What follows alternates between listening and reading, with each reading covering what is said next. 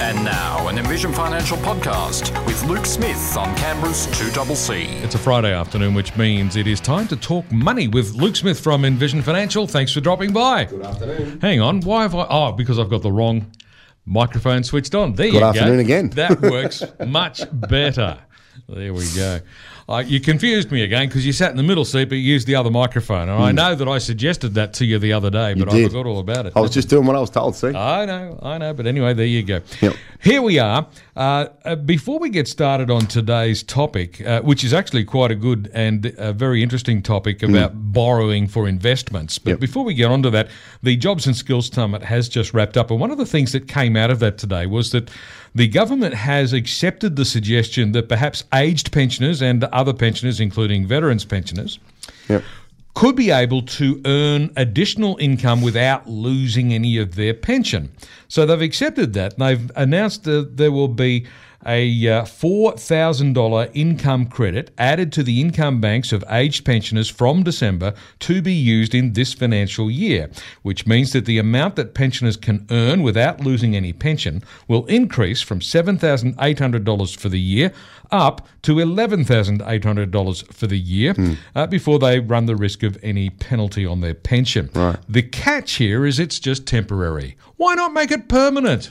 Well, how long's a piece of string? Exactly, but it would, it's a good step that they've taken this. Yeah, look, for sure. I think it's a good initiative, and I think we need to try and make sure that people are incentivised to remain productive in society. And for those that are of age pension age that have a lot to contribute, a lot of experience, if you can limit the punishment, if you like, of their ability to contribute with the wage shortage and occupational skill sets that we're facing, to have an experienced brain that you can draw from as an employer, what a wonderful way to make sure that people have a lot of value and can continue to contribute. And why not make it permanent? Like they've raped and pillaged those thresholds for quite a while. You've had deeming issues, you've had earnings rates in bank accounts, and all of the other conundrums that the ageing population have had to try and sort of manage. And if there's another way to try and get people back in the workforce or just keep them engaged. The other interesting thing to look at there would be how many people that receive the age pension are actually still working. I'd love to see that stat in relation to how many people it actually adds value to, because there'd be a huge portion of people, I imagine, that would receive the age pension that don't work or don't want to work or don't have the capacity to work. So how many people is it actually adding value to? And is there a better way to get a spread to more people on a broader scale? Yeah, so it's a positive move, but maybe not as ambitious as some of us would have preferred. Yeah. Stick a toe in the water, not a leg. Oh, fair enough. Yeah. Now, today's topic, borrowing to invest, and is it all deductible? Now, I'm guessing that might be a leading question.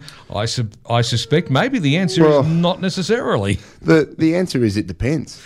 And it depends on a number of things. And I think this one has come up a lot recently where people have decided that they want to pull money out of an existing home, buy a place that is going to be their primary residence, and make the assumption that it's going to be deductible.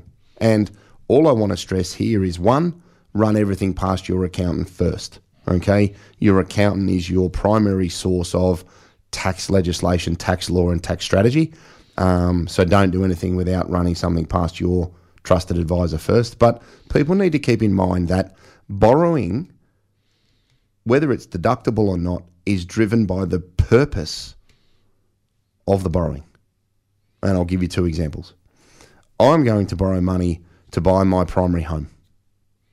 I'm not generating assessable income from that asset. So generally speaking, your primary home is a non-deductible debt. I'm going to use money in my offset account, and I'm going to pull that out and buy an investment property. I'm going to rent that investment property. That is going to generate taxable income. Therefore, because I'm generating taxable income, I can claim the interest incurred on the money that I've borrowed. In a similar vein, you could take $500,000 out of your house, buy a portfolio of shares, generate dividend income. That dividend income is taxable.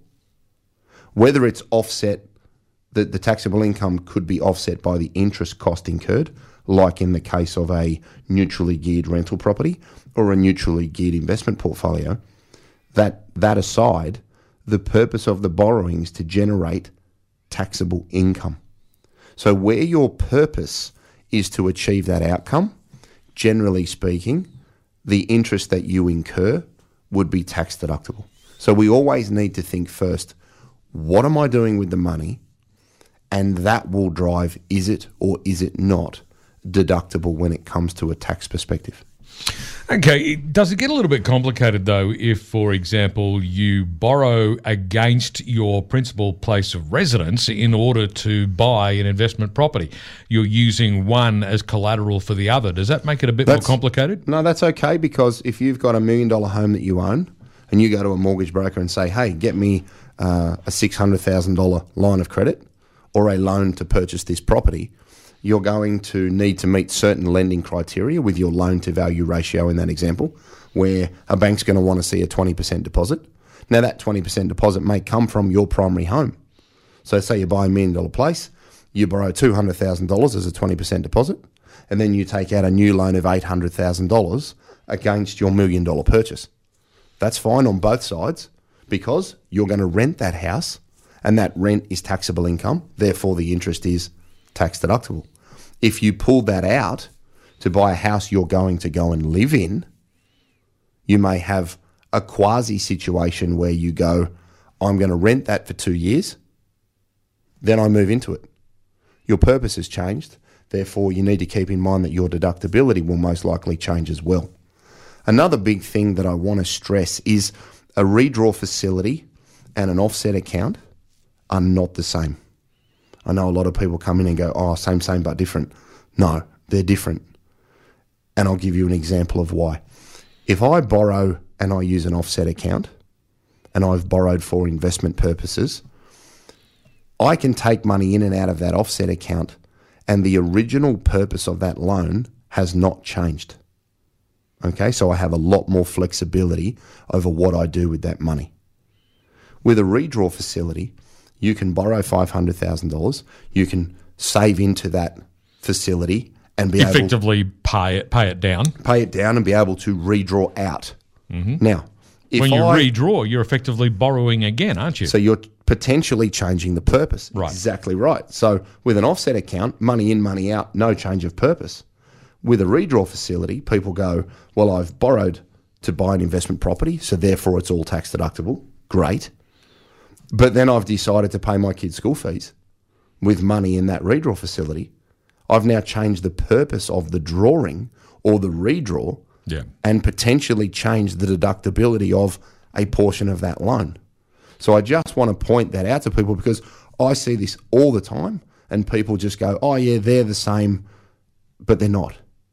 So if you're going to borrow, you need to make sure that you have the structure's set up correctly off the bat and you know what you're going to do. Some other things you need to always keep in mind is how am I going to structure it and what am I going to pay in relation to interest? Am I going to borrow interest only? Am I going to borrow principal and interest? Now, that's a sort of side discussion really around cash flow. And in the current environment with wages going up and costs going up and petrol and food and everything else that's expensive, you may look to move to an interest-only loan instead of a principal and interest loan because the minimum payment will be a lot less. And we've discussed that in other shows.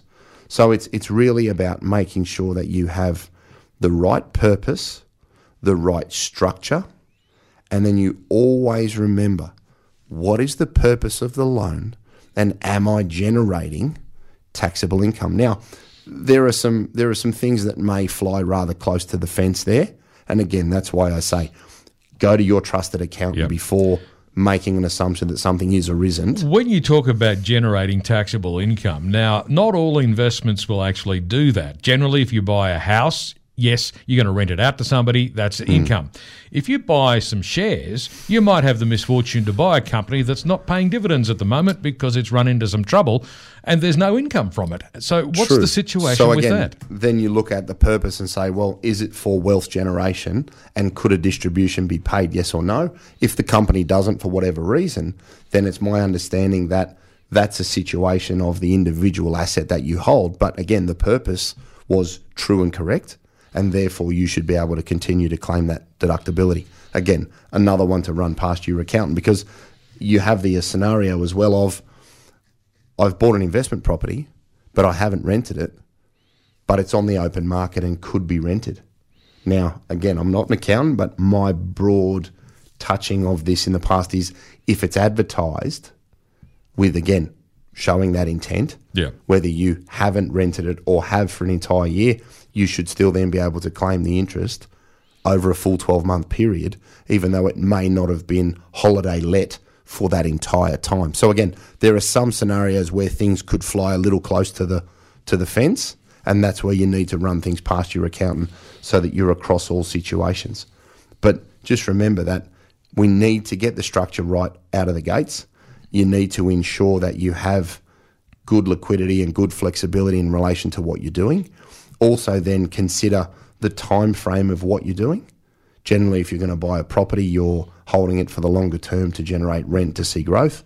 With a diversified portfolio, you are generating dividend income with the potential to generate dividend income. Keep this one in mind. If you're going to borrow to make a super contribution, that's generally not tax deductible.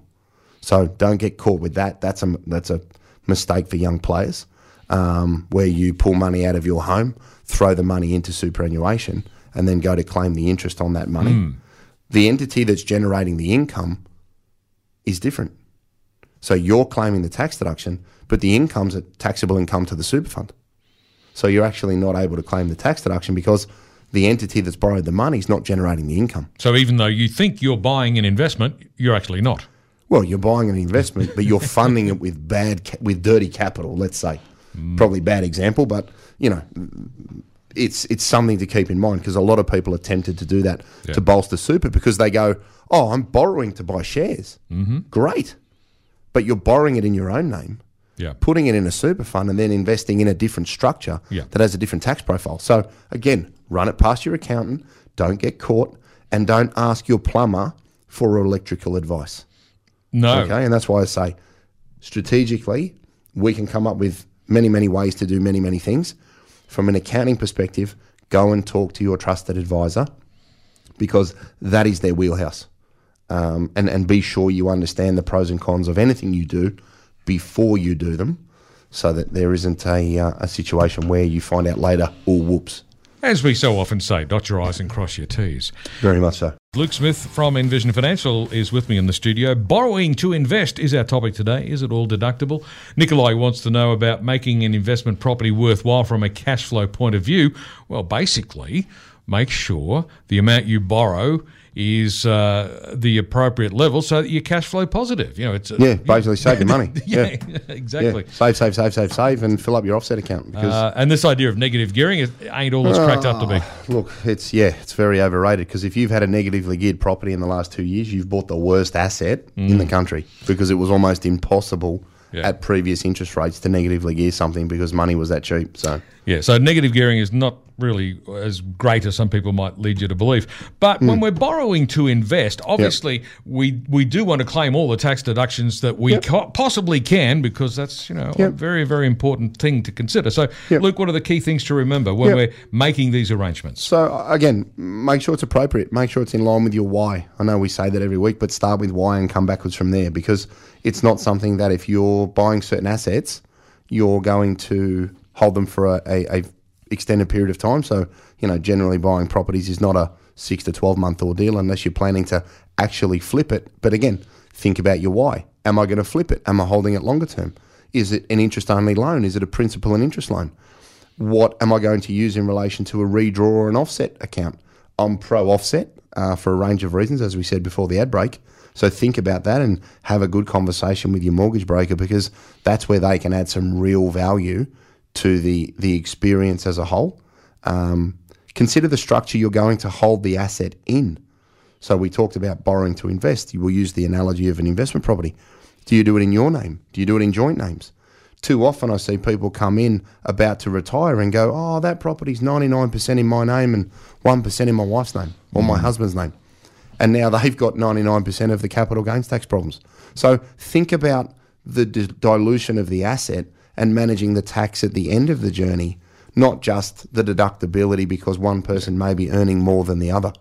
So one thing we haven't touched on is whether to choose interest only or principal and interest for an investment loan. Yeah. And we don't have a lot of time left, but the key thing there, of course, is if it's interest only, then yes, the payments might be tax deductible, but if it's principal and interest, the principal part's not tax deductible. Correct, that's exactly right. So that's more of a cash flow consideration in a rising cost environment.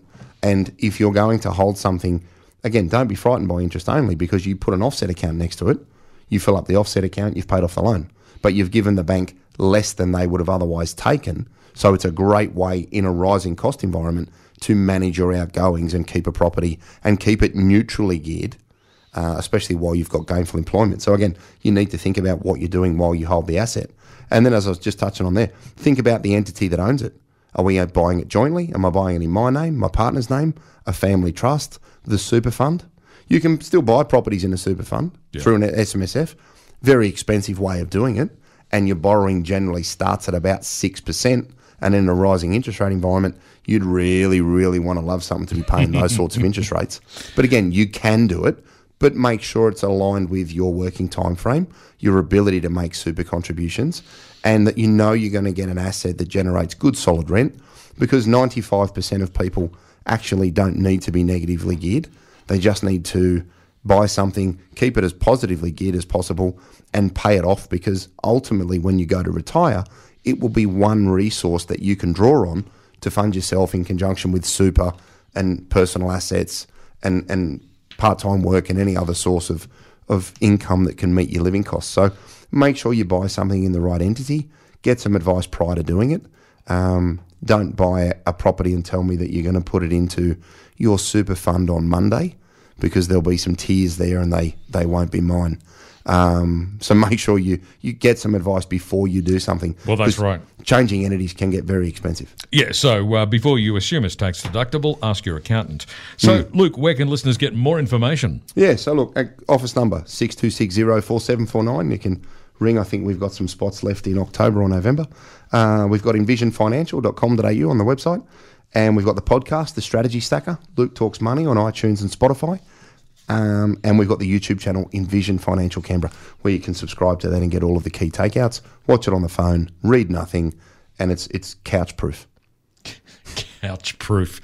That's where you like to be on the weekend, Beautiful. isn't it? On Love the it. couch. Either that or on the golf course, one or the other. For sure. Absolutely. So once again, that's 0262604749 for Envision Financial. Luke, thank you very much for coming in today. We'll see you next week. We'll see you again next Friday afternoon at Beautiful. around about the same time. Once again, Luke Smith from Envision Financial.